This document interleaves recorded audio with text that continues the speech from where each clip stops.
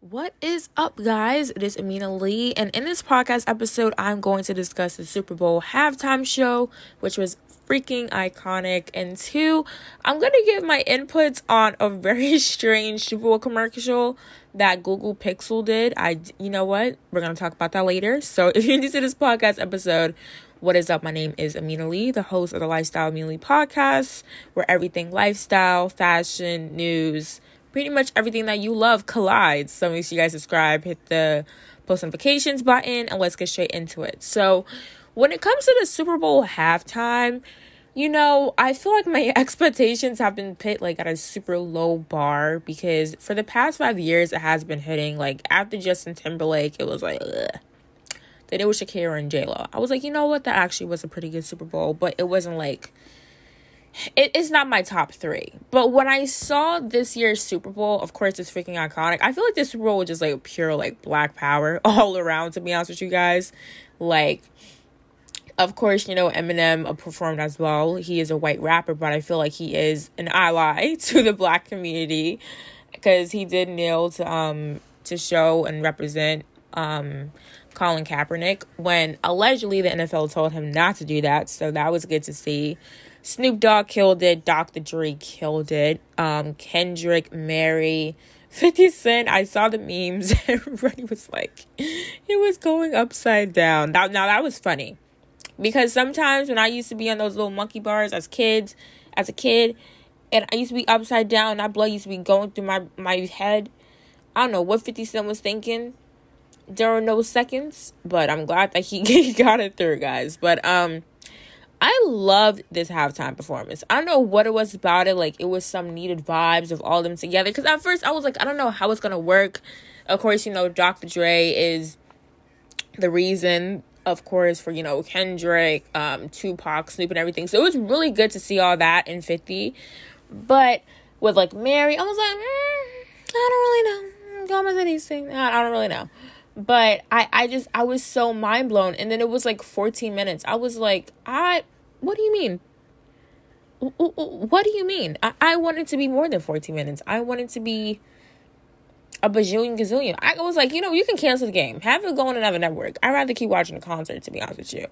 But overall, I love the performance. The vibes were amazing. I know a lot of people were expecting a Tupac hologram. I'm not gonna lie, I was one of those people. But it did not happen. But I'm gonna have to give this performance a 20 out of 10. 1,000 out of 10. You guys get it. Over 100% anytime. Because I don't know what it was, the vibes, the LA vibes. Of course, the Super Bowl was in Los Angeles this year. Dr. Dre, they really did amazing, of course, with having Dr. Dre headline it, with the other artists, performers, because, he's from LA, so he brought those vibes there. Kendrick absolutely killed it. Anderson .Paak was on the drums. Of course, Dr. Dre was on the piano as well. This reminded me that I have to do a project about Dr. Dre for, college too as well, so that is a side note, so I'll definitely keep you guys updated with that. But to end this podcast episode, I want to talk about the Google Pixel commercial, because at first when I saw it, I was I don't really know, but I was let me rewatch it, because I was just going through it, because it was after Euphoria, I was thinking that, right? And I was ooh. So I'll be right back, and I'm going to tell you guys my thoughts about this strange commercial. Okay, guys, so when it comes to this Google Pixel commercial, it was pretty weird because as a melanated young black woman, of course, you guys should support me on my crowdfunding campaign. Link is in the podcast bio. It was really strange to see this because pretty much, in my opinion, of course, everybody has their own thoughts and opinions. When I first saw this advertisement, like I said, it kind of went over my head. But then when I really looked it over, I was huh? So pretty much, it pretty much displayed people with melanated, beautiful skin, mostly black people.